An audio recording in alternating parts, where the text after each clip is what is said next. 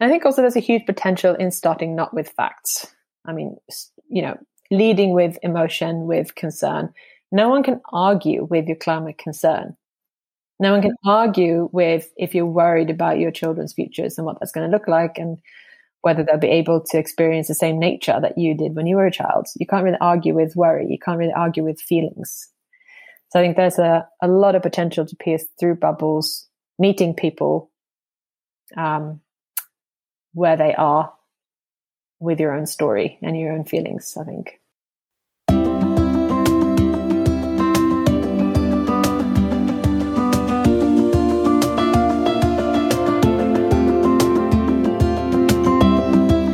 You are listening to Stories for the Future Season 2.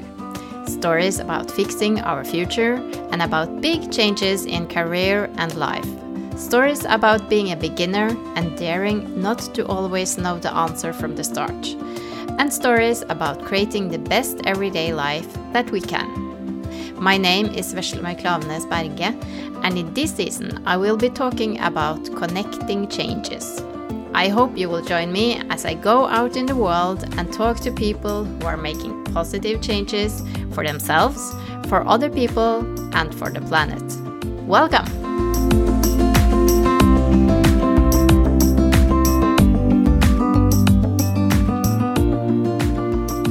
Hello, and welcome back to Stories for the Future. With today's guest, the word future in the podcast title is more relevant than ever, as we will be talking a lot about the ones who really are our future, namely our children. When my guest presents herself, she does that by starting with what is her main role. I'm first of all a mom, she says.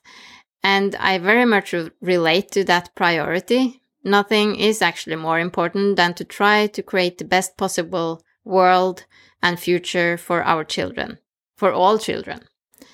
Frida Berry Eklund is, as promised in the last episode, also from Sweden. She's founder of Our Kids Climate, a global network of parent-focused climate organizations.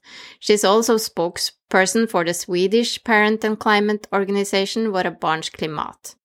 An important keyword for today's conversation is communication. Frida has dove deep into how to communicate effectively about the climate. And one thing is to talk to grown-ups about it. Another thing is how to talk to children about the climate. And digging into this for herself, trying to talk to her own kids, actually made Frida write a book about what she found to be the best way to do this.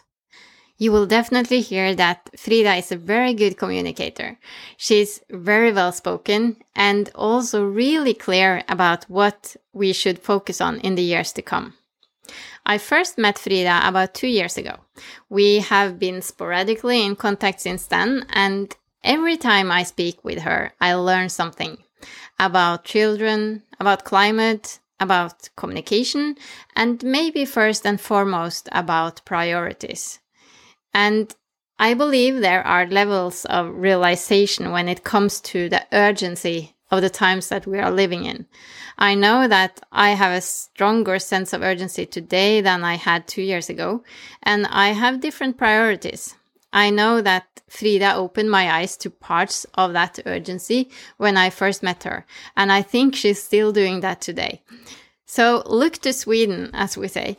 I will, and I hope you will too after this episode. Here's another brilliant Swede for you. Here's Frida Berry Eklund.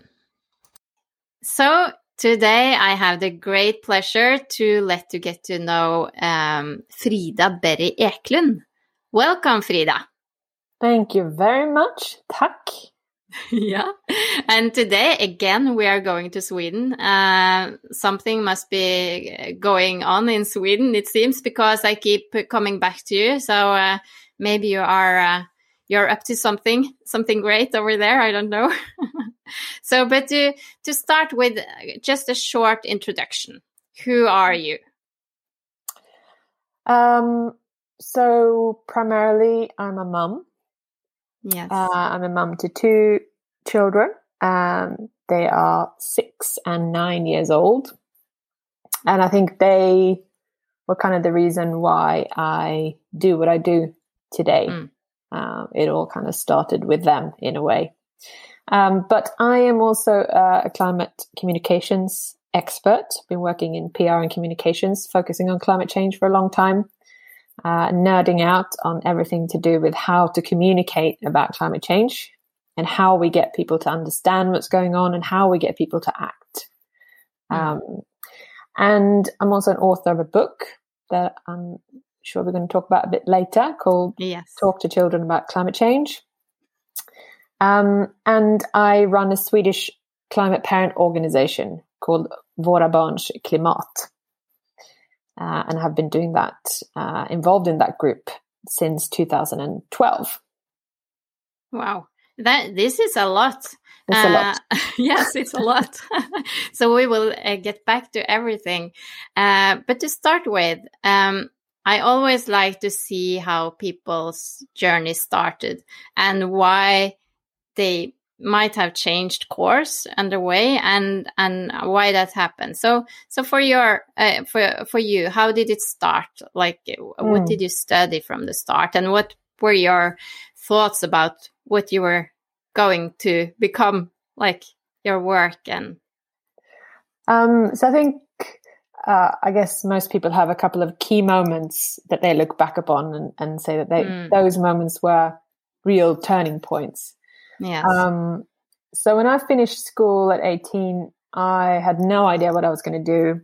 I worked in lots of different companies. I tried a little bit of everything. And I was doing quite a lot of music at the time. I was in a pop band for quite a long time. Oh, so I didn't know. Is that something we can talk about? That's something we can talk about. That's my secret past. Interesting. As in a pop group and in a few different bands, singing, playing guitar. And then I guess I was about 24. I was working in the Swedish recycling industry. And I remember there was a man who came into the office and he just did this amazing talk about what's happened to the planet in this short space of time that modern man has been around. And that lecture, just something happened then, and I just decided there and then, this is what I got to do. I got to focus on this. I got to focus on the environment in some shape or form. So it was quite late, but then I decided to go to university. It was only one course I wanted to do that had to do with the environment. I talked my way into the university. I just nagged my way in. Just had this complete awakening that this is what it's all about. It's about the planet. It's about the environment. It's about natural resources. And I remember my mind was blown when I went to university and I first heard, I mean, this was back in like late 1990s or early 2000s. I remember we talked about like what happens if you could put solar panels on just 10% of the Saharan desert, you could power the earth like many, many times over. And I remember like, what? But why aren't we focusing on that? That's crazy. I just never thought about it in that way.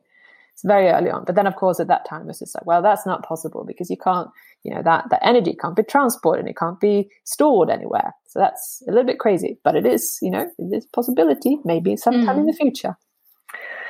And then fast forward, I ended up working for Oxfam International, working quite a lot on global campaigns, focus on lots of different issues, but also to do with climate change.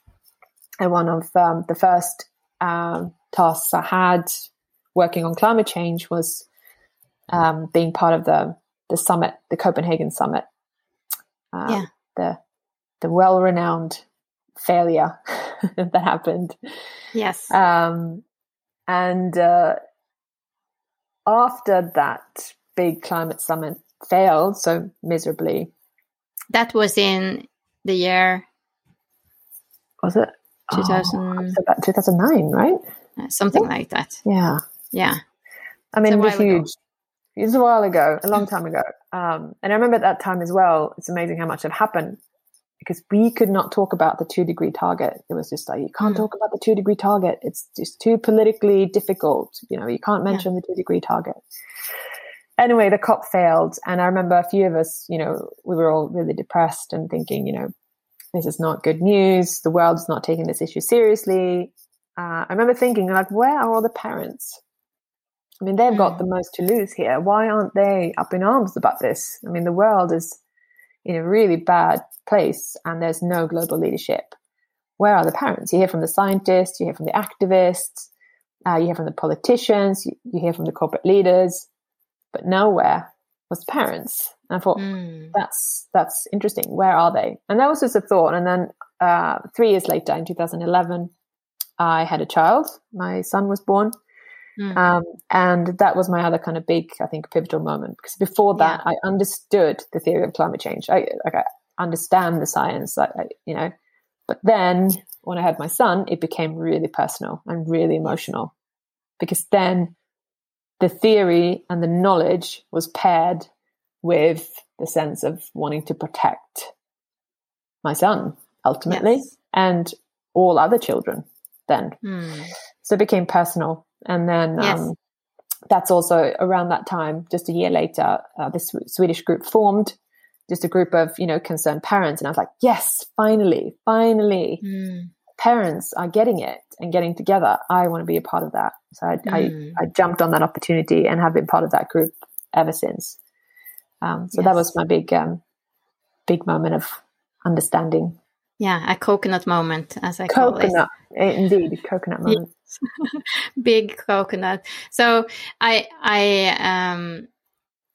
read an article that you got published in the Independent in December, I think it was. And I just want to read a few paragraphs, the last couple of paragraphs from that. Our wish for a decent or even great future for our children is universal, as is the urge to protect the children we love. Love and care for the next generation cuts across political, geographical, social, and ideological fault lines. And it can invoke parents to do remarkable things in the name of love. It's a superpower, not to be messed with. If more parents knew what was really at stake for their children, wouldn't we rise up in the millions or even billions? And I just thought that was so, it's kind of the essence, I think, that because you are a parent, no matter what political or geographical or other stance that you have this universal, common platform that you stand on. Can you talk about a little bit more about what you think about this, and how is this? How do you work in that climate organization to kind of use that as the common ground? Well, I've been thinking about this a lot. Obviously, parenting is such a strong identity marker, and something happens when you become a mother or a father, and there are things obviously that happen physically, emotionally, that happens to you. But I think also the notion of being a parent kind of supersedes other identities, right? So before I was like an activist, but if someone asks me now, who are you? First and foremost, I'm a mum. I'm a parent. So it's an identity marker that's quite important. And what that signals is my motivations are not for me. Like what I do and what I care about is for someone else. It's like that kind of selfless, I want something good for someone else. It's not about me anymore. I don't really care what happens to me, but I do care about what happens to my children and their children, hopefully. Yeah. So I think there's a strong potential for change. And I think the other thing that's interesting about being a parent is it's one of those moments in your life where you're open to change. There are a few moments in your life where we know that behavior change comes more easily. And that is moments like you have a child, or you finish school, or, you retire. There are these pivotal moments in time where you might do big shifts. Yeah. And I think that's what's so interesting about the parental frame and the identity of being a parent. And I think if we manage to talk to that identity rather than talking to our heads about climate change, like talking to our hearts about climate change and what that actually means for us as parents and caregivers and families, I think that has the potential to move people in a different way than if we talk graphs and, projections and targets and policies. And I'm fascinated by how we can kind of leverage that parent power in more people, because of course everyone who's a parent knows that it's a superpower. Yeah. You do things you never thought were possible. Just even the mere fact of like giving birth is like something that isn't really possible, but you do it. Yeah, it happens. So true. Yeah. But talking about those two movements that you are very much involved with, both the Swedish one, Våra Barns Klimat, and the international one, Our Kids Climate. What is it that you do, like in practical terms? Yes. So with the Swedish group, I spend 2 days of my week. Well, I get paid for 2 days of my time, but as we all know, we do a lot of work outside of that as well. But that is a group focused on political change. So kind of gathering loads of people, as many people as possible, to kind of show that there's a strong parental support and push for climate politics that are in line with science. So I guess it's kind of a message that's very similar to the young youth movement and the Fridays for Future movement. Like, listen to the experts and the science. That's kind of all we're saying.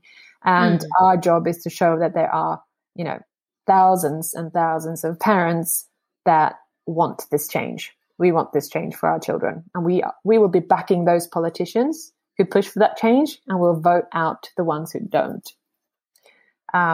So this work is a lot to do with kind of building toolboxes for parents to get involved in a way that works for parents in particular, that are extremely time poor and, very engaged, but also have lives.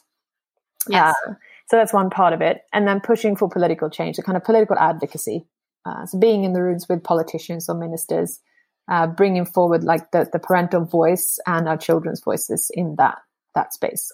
Obviously, we carry that burden because a lot of children are not invited into political spaces. So it's our job to carry their perspectives and interests into the room. And then thirdly, we try to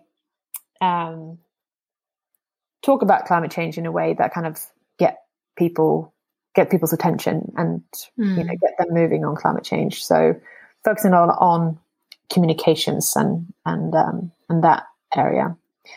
And then we did this work from 2012, and then in 2015, it was the time for the big climate summit in Paris that resulted in the Paris Agreement.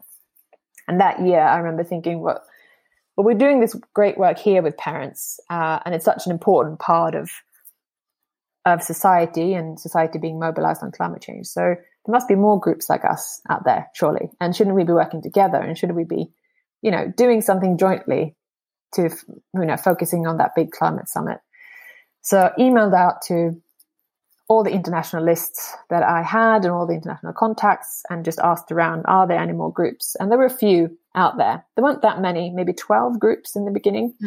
And that's when we formed Our Kids Climate. That's kind of like the international platform for collaboration between groups that are focused primarily on engaging parents and families and caregivers on climate change. So that started in 2015. And of course, since then has grown massively, not least because the children stepped out on the streets in 2018. And of course, in the wake of that, there were millions of parents, waking up and wondering what this is about and getting interested and involved. So since then, we've seen a huge growth in parent-led campaigning and action on climate change, which is amazing. Yes.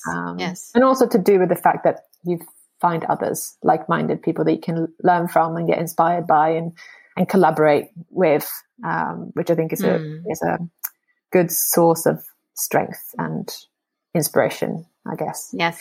So I spend a little bit of my time. We have a little bit of funding for the global work. I spend about 1 day a week helping that kind of international movement with collaboration and helping the international movement grow and be heard.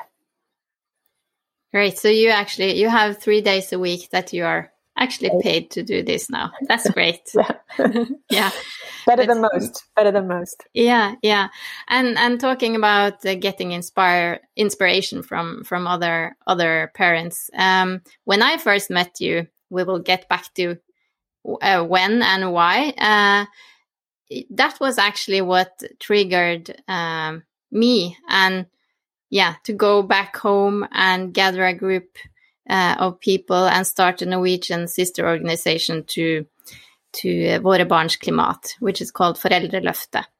And I just have to say that I'm so full of admiration for what you have accomplished in Sweden, because I thought a little bit naively perhaps that this would be really easy, and it's just to start a group and people will come running. And it's actually a lot of work. And I have to admit that we have the occasional webinar now. Things have of course been very difficult now in COVID. It's hard to do things physically, but it's a little bit asleep because we haven't really figured out how to get people engaged, and maybe most of all how to find those people who have the time to do the work, because the people that I approached from the start were already really engaged through their work, through political activities, etc., and they're really busy. So it's a puzzle to me how to figure this out. What advice would you give me? What advice? I mean, we've been doing this in 2012, and I think we have a lot of learning on the way. It started out with a small group of us. I guess we were about maybe 10 or 15. This group of parents that have run this organization now since then has kind of gone between 5 and 25 people.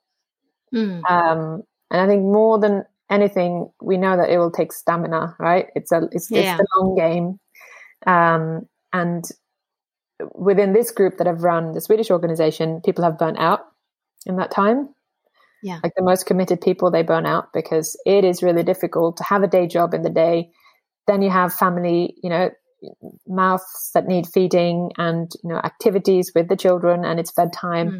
And then at 10 o'clock at night, you have a couple of hours to do some sort of, active engagement on climate change. It's really, really difficult for parents to find that time. And we've learned that the hard way. So a lot of people have burnt out, and this group has changed completely. I'm the only one left now that was part of the original group. But there's also some learnings there that we've really practiced now. And I think some of the lessons that we have is that it's important to be many so that the tasks can be divided into smaller chunks. Because it tends to be that it's a few people that are the project managers that really drive the work. And if those people are too few, they will burn out eventually. So it's important to have a group of doers that is as big as possible so you can divide up the work. I guess the other thing is prioritizing. So not trying to do everything, but like being really kind of clear in like what is our added value here? Like what can we focus on? Like what's our priority? We're not going to do everything because that's not possible. So what can we do with the powers and the tools that we have in this group? And really, really prioritize. And we've worked a lot with structures and methods as well. So we've tried to build a way in our work, evening work, for instance, work on weekends. We hardly ever do that anymore. So we try to slot in kind of team meetings, for instance, during lunch hours during the week. So the people that work will have a lunch hour anyway. You can eat your lunch and do this work. So you can do it during the day so that you can have your evenings with your family. So we try to do these kind of things. And things like we get away from email by using other platforms for engagement. So we have like chat rooms. So you can get involved in the projects that you like, and you don't have the constant ping of your phone and a million emails to deal with. So there's practical things like that we've worked a lot with to make sure that engagement is as easy as it can be and an easier lift. And then I think we're not being shy to just bluntly ask for help. So all the work that we've been doing basically is people's goodwill. Like, do we know someone who can do this? Do we have someone that can take some nice pictures? Do we have someone in our network that can help with this particular thing? And asking for help. like bringing in people and using people's skills. That has been a key. So can we find someone who wants to do something, but they're really great at taking photos? Great. Call me when you need photos. And that's quite an easy lift. So something that you might be good at or do during your day job, you can ask people to give a little bit of that knowledge and know-how to an organization. And that, I think, has really helped us build the capacity that we have today, which is not much. I mean, we have the equivalent of one full-time staff that we divide between 4 people. And that money is solely to kind of help this group and support this group, pull that heavy load of the boring, heavy stuff that you do in a non-profit organization. Yeah. So those are some of the things. And then I think I'm at a point where I'm just like, give us the money. Someone needs to give us the money. Just give us the money. Yeah. We've got so many ideas. We have all the thinking and the strategies. We have the vision and we know what we want to do and why we do it. Just give us the money and we'll make it happen. Obviously, we're not going to take any money from oil companies, but I'm a little bit like, companies, they have lots of money. We don't have any money, but we've got the skills and the know-how on how to push for change. So a bit more matchmaking. I'm past being shy about money. Lots of good advice there. I should have taken notes, but I have it on recording. That's good. So, okay, back to where we first met. We met in Atlanta during the Climate Reality Leadership Training, and that was in 2019. And I have already talked quite a lot about these trainings on this podcast, but for those that haven't heard it yet or haven't really gotten it, this is the Climate Reality Project, started by former Vice President Al Gore, and with the aim to educate people from all over the world on the challenges, the results of climate change, and maybe most of all the solutions that we have at hand already. And to me, this training was kind of a before and after, I would say. Like the urgency dawned on me. I can still picture us sitting there and looking at the slideshow, and all these pictures are quite. I was quite exhausted after that presentation, I remember. But I have the feeling that you were already quite deep into action, having been a part of the parents' movement in Sweden and globally for a while. So how did you experience those days in Atlanta? What did you take home with you? Well, I mean, to start with, I had a big battle with myself on whether I should go or not. Yes, I remember. I was obviously really excited. So on a personal level, I was excited because I haven't really done any educating of myself on a long time. I've worked on these issues at a very high level for a long time, but it's very rarely that you have an opportunity to really sit back and learn more and take in new perspectives and get input, because most of the times it's powering forward, with the knowledge that you have. So I was really excited about that, the prospect of just meeting some new people, getting some new inspiration and new knowledge. And then I had a big battle about flying to a climate event, of course. That was the big issue. And I felt like, well, I still need to do it, and I'll do it the best way I can. So, I did a lot of compensation of biochar, burial and all sorts of things to kind of compensate for the emissions that I caused. And I also kind of published a blog about it, like the difficulty of being fossil free. Oh. The new dog. Yeah. The new dog. No worries. Yeah. So I had a big battle about, because it is difficult to be fossil free in a fossil world. It just is. And we know that the everyday flying back and forth is not compatible with a sustainable world. But I thought if I write about it, because it is difficult, I found that was really important to do. And I found it, I loved it. I loved it. It was 3 full days of just immersing yourself in great speakers and the latest science and like-minded people from all walks of life. And I remember having great conversations with like Levi, one of the young people from the court case that is going on in America, the Juliana versus State case. I mean, so many inspirational people that you meet, new perspectives, etc. So I loved it. Yes, and really as great. You say, to see that people come from all different kinds of walks of life and sectors and everything, from the lawyer to the hairdresser and the grandmother and the 11-year-old. So that was very got me quite optimistic, actually, because you see all these people working on this, being so dedicated. Yeah. There's a strength in that, right? I mean, I think the collective, I think that's also why I was driven to kind of start the international work. I was like, there's a strength in being a collective, because I think there's a real problem with feeling alone in caring. Like, am I the only one that feels this way? Am I the only one that's worried about this?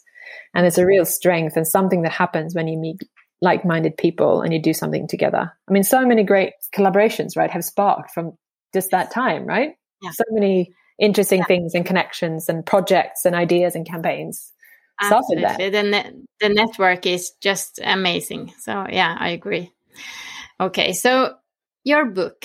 Congratulations, by the way. I know it's been a while, but still, it's you're an author. That's amazing. So you have written this book about how to talk to kids about climate, not about climate change, but about climate, right? That's the title. So what made you do this? I mean, that all kind of, it started because I didn't know how to talk to my own children about climate change. Yeah. Knowing a lot about the issue, I was like, how can I kind of relate this in a way to my children that doesn't scare them? I mean, they're 6 and 9 years old, and they're also very different. My eldest is quite tough and resilient, and the younger one is a bit more of a worrier. And I was like, how do I do this in a way that's kind of age appropriate? How much can I tell them? Should I tell them the truth? And I found that I didn't have those tools. I was Googling like crazy after some kind of toolkit or book, and there was nothing. So I started working on a pamphlet, actually. I thought, I was like, well, if I'm doing this work, I might as well put it into someone else is thinking about this as well and need some guidance. So I was like, I'm going to put it into a pamphlet. And then, of course, that pamphlet grew into a book. So it's kind of looking at what do we know about this topic, on how to talk to children about other difficult topics, and what can we bring in? How can we bring in climate into that? And what does child psychology say about the different developmental stages that children are at? Like, what can they handle and at what age? So I started digging into all of that and sort of collating that and making it accessible into kind of short lists of how we can do it and what we need to avoid. And of course, a spoiler of the book is that, well, we can't just talk to kids about climate change. We actually need to act. Yeah. That's the spoiler. That's true. Yeah, spoiler. But if you give me an example, how to talk to a 10-year-old about like the age where they understand a lot. You can't fool them.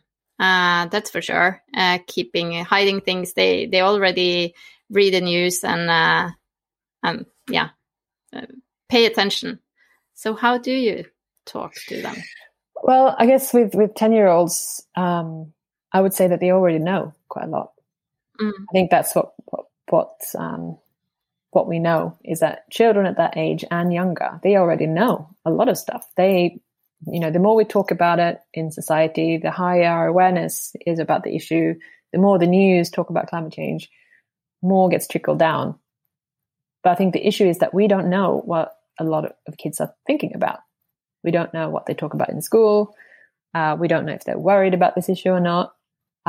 So the first thing is just to ask a really open question to figure that out. It's like, what do you know about climate change? Have you talked about this in school? What do you know about Greta and what she fights for? And that gives us clues to how children are feeling about the issue. If they're feeling positive, if they're feeling negative, a little bit of what they know, like fact-wise. So I think that's a really good starting point, just to ask an open question, because that gives us clues to how we can take that conversation forward. Mm. Do you have a feeling that a lot of children are worried, anxious? Yes. In a serious way? Yes, they are. And I really think that it's creeping quite down in the ages as well. A lot of the kind of the surveys and the things that we know about climate anxiety in children, that normally kind of those surveys normally start from 12 and up. But we see that between 12 and 18, a lot of children are worried. In Sweden, 6 out of 10 children in the age group 10 to 18 are really worried. But I guess even more heartbreaking is that only half think that we're going to solve the climate crisis. So only half think that they actually have, a bright future ahead of them. And I think that's more worrying. And then there's a gap. We don't really know much about younger ages. But my sense is that quite a lot of younger children as well are worried. I went to my son's class and had a conversation about climate change with them. And that kind of lesson finished with the children drawing pictures of what the world was going to look like when they're 30. And there was a lot of, like kids 8 years old are like, there were flying cars, and there were, solar panels, and there were trees everywhere. And then there were 2 girls who drew kind of burnt earth and dead animals. And I asked, so tell me about your drawings. What are you thinking about in your drawing? And one girl just said, well, I don't really feel positive about the future. I don't think it's going to end well. And she's 8 years old. So that's sad. I think that we have to, because children, basically we have to talk to children because they're thinking about it anyway. And we're doing them a real disservice by not talking about it and showing them that we are part of that conversation and we are there to help them with those thoughts and worries and questions that they have and feelings. So there's a lot to do there, I think. Yes, it is. I would really like to talk a little bit about bubbles.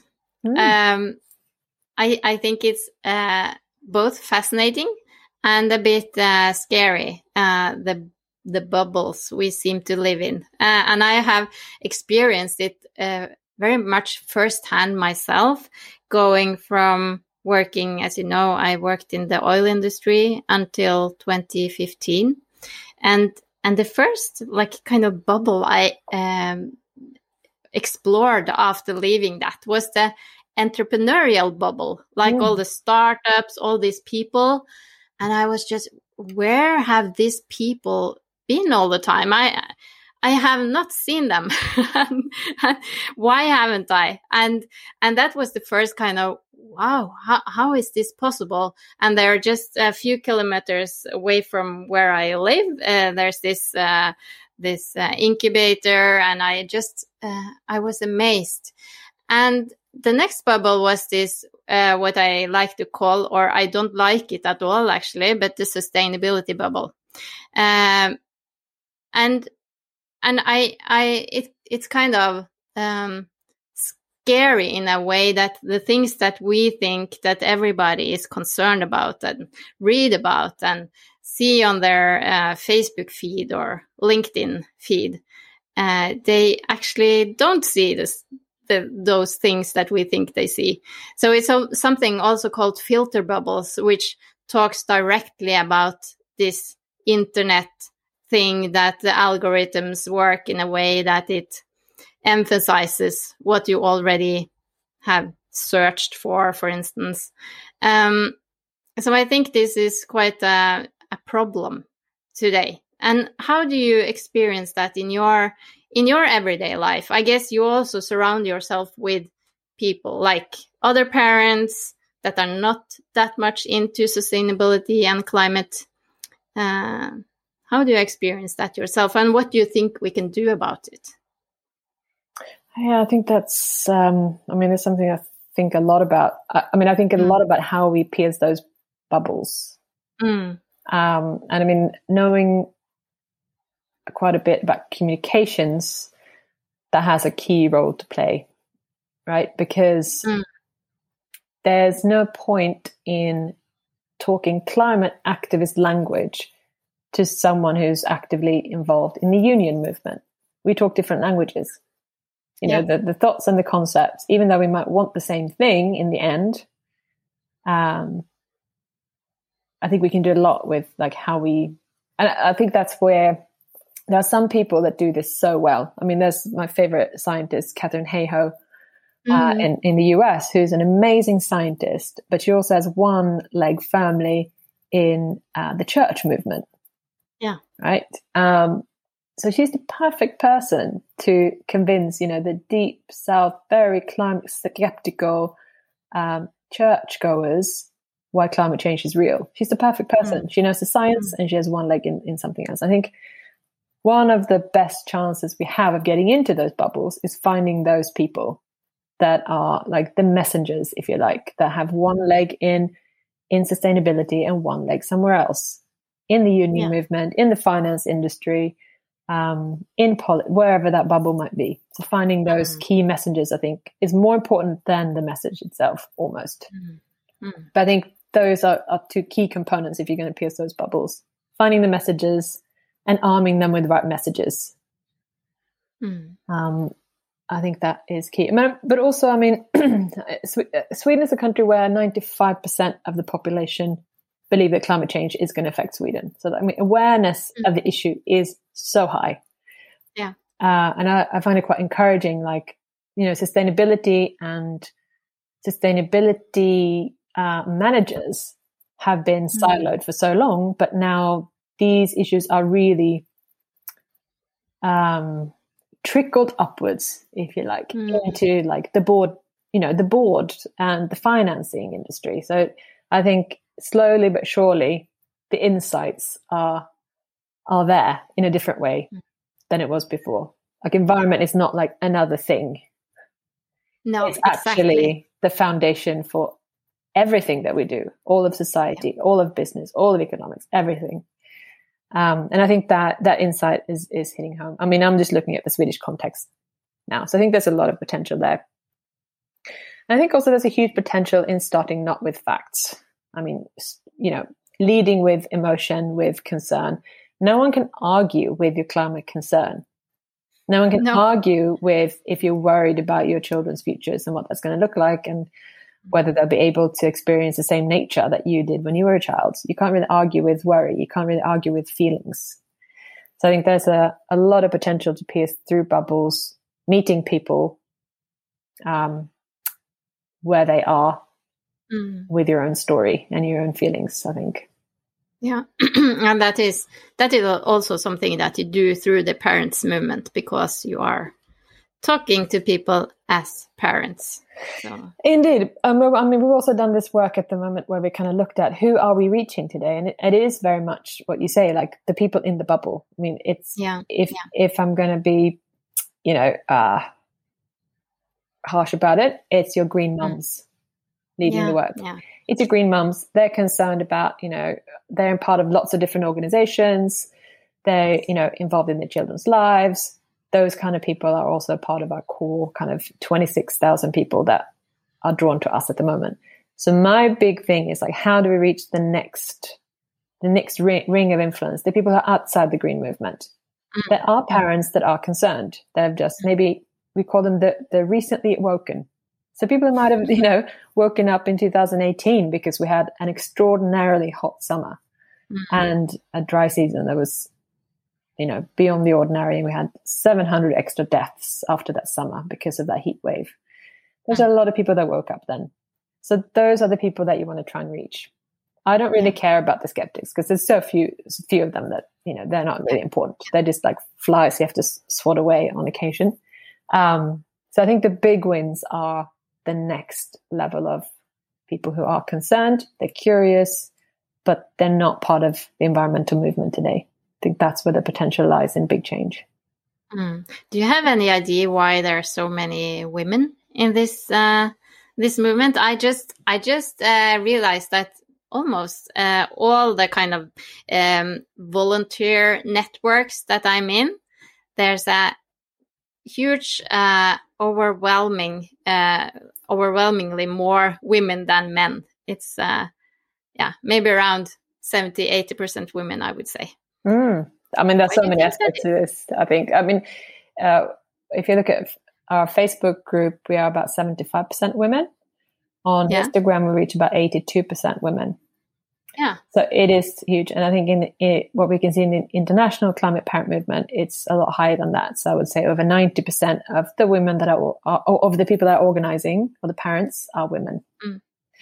I mean, there are lots of research done on this topic, why, the old fossil fuel economy is very tightly linked to masculine values and like toxic masculine values. Men have traditionally higher carbon footprints than women. They drive more. Women, traditionally are the caretakers that care for their children more, and they walk more. So I think this is like a structural issue. I think that women traditionally care more about the children and do a lot more of the care work, I should say. And also environment has been seen as a soft issue. So I think that plays into it. But also, I guess that, we're at a stage where a lot of men do care about this issue, but there might not be many ways into the movement. So I think there's a huge potential to kind of develop those platforms and messages and campaigns that actually feels comfortable for people who come from different walks of life. And I think it's so important because still, even in the Nordics, there are more men than women in the boardrooms and in the top positions. So it's so important that we reach the men as well. And I guess, I would say that's one of the key issues why there isn't enough action globally on climate change, because there are a lot of men in positions that, are closely linked to executives in the fossil fuel industry.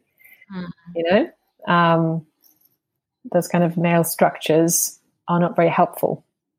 You can see that, I think, quite clearly in a country like New Zealand that has a completely different leadership there, a very feminine, if you like, feminine leadership, soft leadership to do with like being kind, and looking after people and the planet. So you can compare that with the leadership style of someone like Bolsonaro in Brazil, for instance, that kind of macho male, conquer nature approach. Nature is there for us to serve. Okay, so speaking a little bit more about bubbles, because as I mentioned, and that I used to work in the oil industry for years, and in Norway, this is of course an issue with a lot of debate around it. But I think it's often like when we Norwegians talk about sustainability, this is almost like the elephant in the room. And it's because a lot of people are so dependent on it still for work, and it's a really large part of the income for the country. So it's almost like we're a bit afraid to talk about it. But we have to. And I had this really good conversation with another guest, Eva Helene Rognskog, about this, where we talked about how and why we need to talk about it, but also like build on the knowledge that we have from this industry and the legacy, but move on, So I think that is really important to keep those both thoughts at the same time.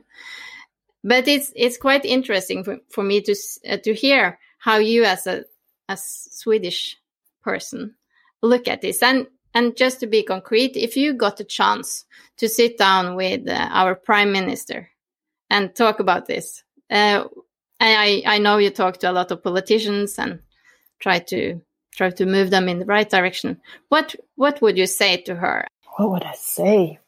I would say, what's your USP? That's what I would say.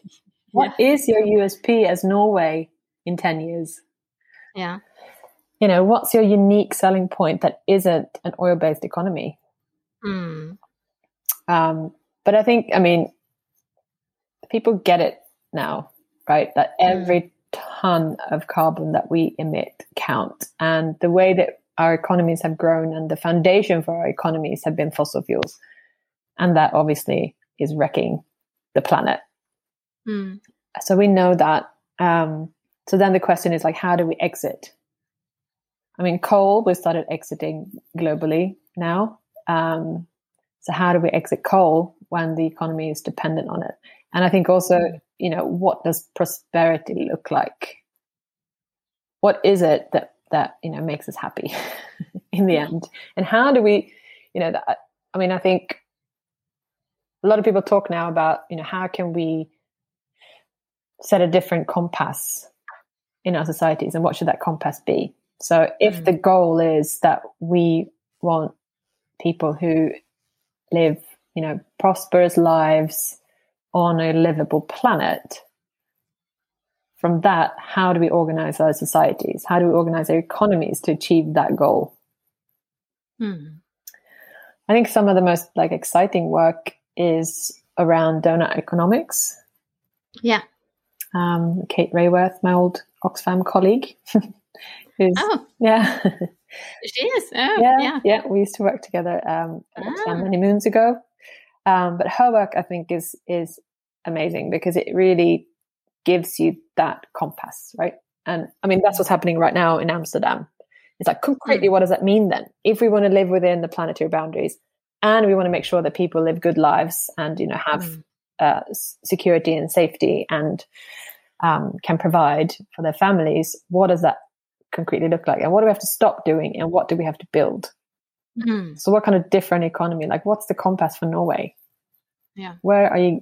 How will you do that without oil? I mean, fossil fuels, I think it's very close to slavery at this point, where everyone knows that it's wrong, and there are a lot of excuses for doing it. And it's just a matter of it is just morally wrong. It's wrong. It doesn't matter that you do it a little bit better than the other people. We do it a little bit better. We treat our slaves a little bit better. It's the same thing with fossil fuels. We've run out of excuses for it. So the quicker we can exit and have a clear exit strategy, but the exit strategy can't be based on, fear and what we're missing. It's like, what are we building instead? And how can we make that exciting for people to be a part of that journey? I mean, no one will argue with would you like a better climate? Would you like cleaner air? Would like to spend less time in your car? Would you like to have more time with your family? And would you like to have access to nature? I don't know many people that would say no. No, it's nothing to dislike there. Nothing to dislike. Right? No. So how can we kind of get people on board with this is not a sacrifice, but we do need to rebuild our economies from the ground up. I mean, the system is not, it is broken. It's a self-destructing system that needs to go. But, as politicians won't make those decisions. No. Yeah. They need to know that we want it. Indeed. Yeah. I mean, this is a key part of the Paris Agreement. Not many people know about it. I mean, nerdy people might know about it, but there's an article in the Paris Agreement, Article 12, that is really about how do we make the Paris Agreement happen, and that is about involvement and participation of the public, about education. Without publics demanding change, politicians will not make the decisions needed because they are too big. They are too big. So without that pressure, and I think that's what excites me about the parent movement, is I think that has potential to do that, to really build that power with a key group in societies that politicians are that listen to them, right? Because we're a key electoral group. Parents are everywhere in society. We're on the factory floors. We're in the boardrooms.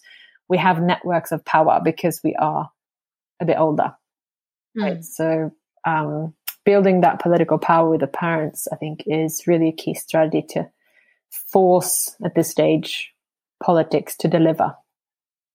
I wouldn't say all of that. I think it was brilliant. I will set up the meeting. Yes. You should definitely talk to Erna. That's for sure. Okay, we're approaching the end, but of course we need to talk about the future on Stories for the Future. So what does the future look like for you? And we can start just with the most tangible and practical. Where do you see our kids' climate and Våra barns klimat going forward? Well, just practically, I mean, I've just decided I'm not. The next 7 years are crucial, obviously. So I am not going to spend any more of my working life focusing on anything else. I've already made that decision. Yes. I want to inspire more people to quit their jobs. We've started a hashtag called Quit for Climate.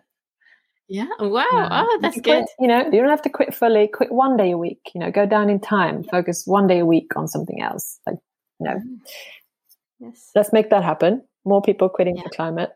But what's next? For my Swedish group, Våra barns klimat, we're really excited to launch a new campaign. And that takes the entry point. I mean, we talked earlier about getting people to care, right? So one of the issues where we know we can get parents' attention is talking about something that is affecting our children here and now. And that is climate anxiety that is growing and is affecting children. So that's the entry point for a new campaign that's focused on making sure schools do better in terms of, leading the way on climate change, nailing climate education, making sure that it's truth-based and age-appropriate, and also takes into account feelings and how to manage climate anxiety. That needs to be a part of the curriculum. So this campaign, we call it Climate Lift for Schools. That's going to go live in just a few weeks. So we'll be talking about that. I'm quite excited about everything that comes with that.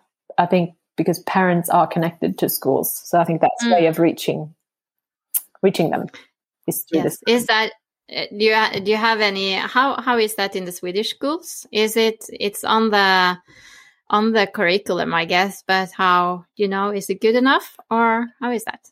Well, so that is one of the issues, is that no one knows.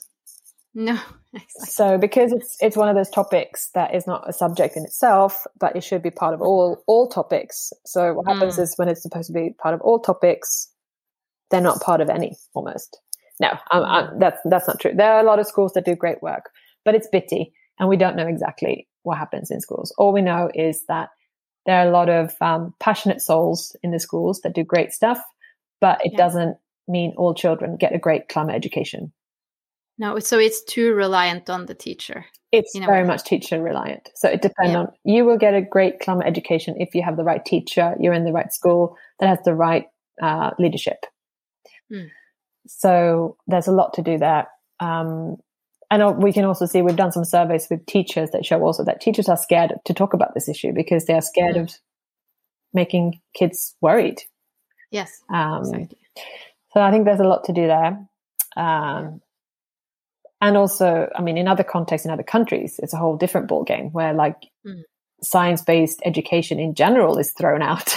So it's just a matter of getting science-based teaching into schools, getting teachers to even talk about it. But we're kind of focusing around three things. So we really want to see a national climate lift for all teachers that's focused both on the learning, so the facts around climate change. It's focused on how children are feeling about this issue, so emotions and strategies for dealing with emotions that come up when you talk about climate change. And then the third pillar then is engagement and active citizenship. So how can we, make sure that children feel empowered to take action on the issue, because that is a key way you manage climate anxiety, is to act. Yeah. So those three pillars are part of that work. So I'm excited about that, launching that campaign.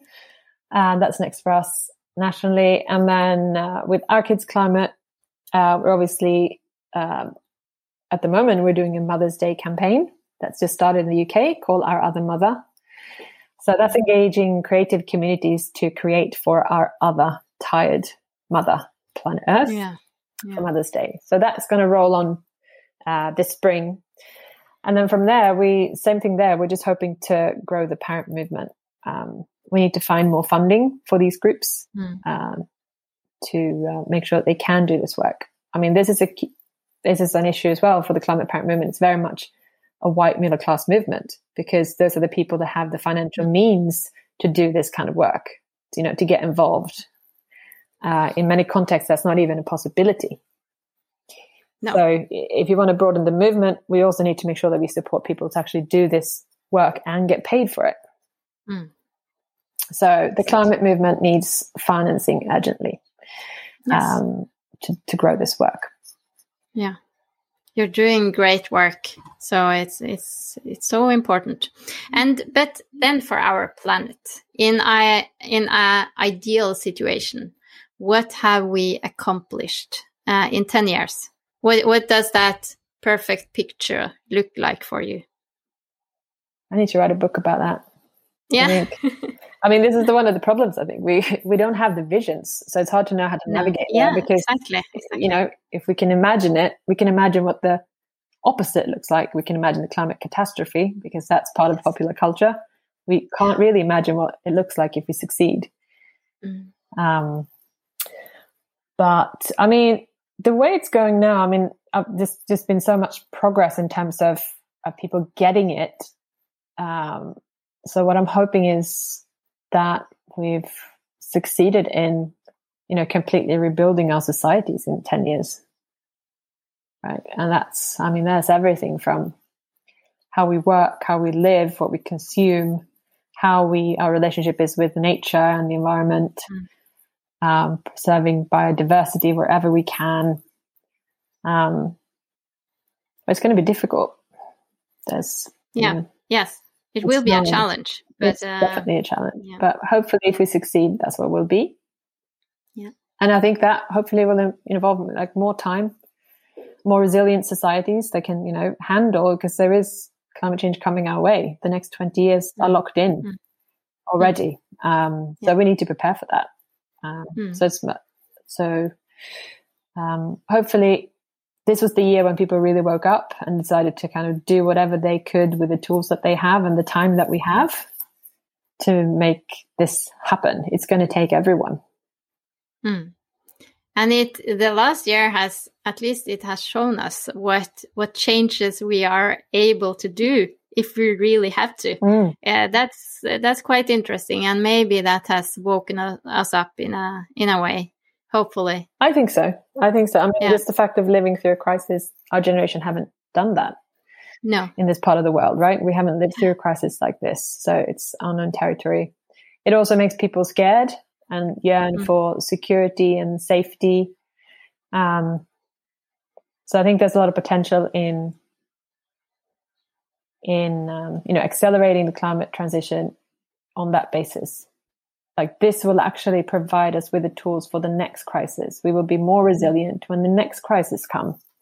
These societies that we build have, there's the stronger local communities. There's, more access to local foods. There's a lot of things in the climate transition that will help us, or that connects to the COVID crisis. It is. So I think it's obviously a huge, awful thing that's happening, but it is also got potential for people understanding what we have to do to tackle other crises. Exactly. So we will practice more to look at that picture, I think, to visualize it, and maybe write a book about it. That's my next plan. Your next plan. That's great. Thank you so much for this. It has been great, and I appreciate you spending some of your busy time coming on the podcast. Thank you. So lovely chatting to you. Thank you.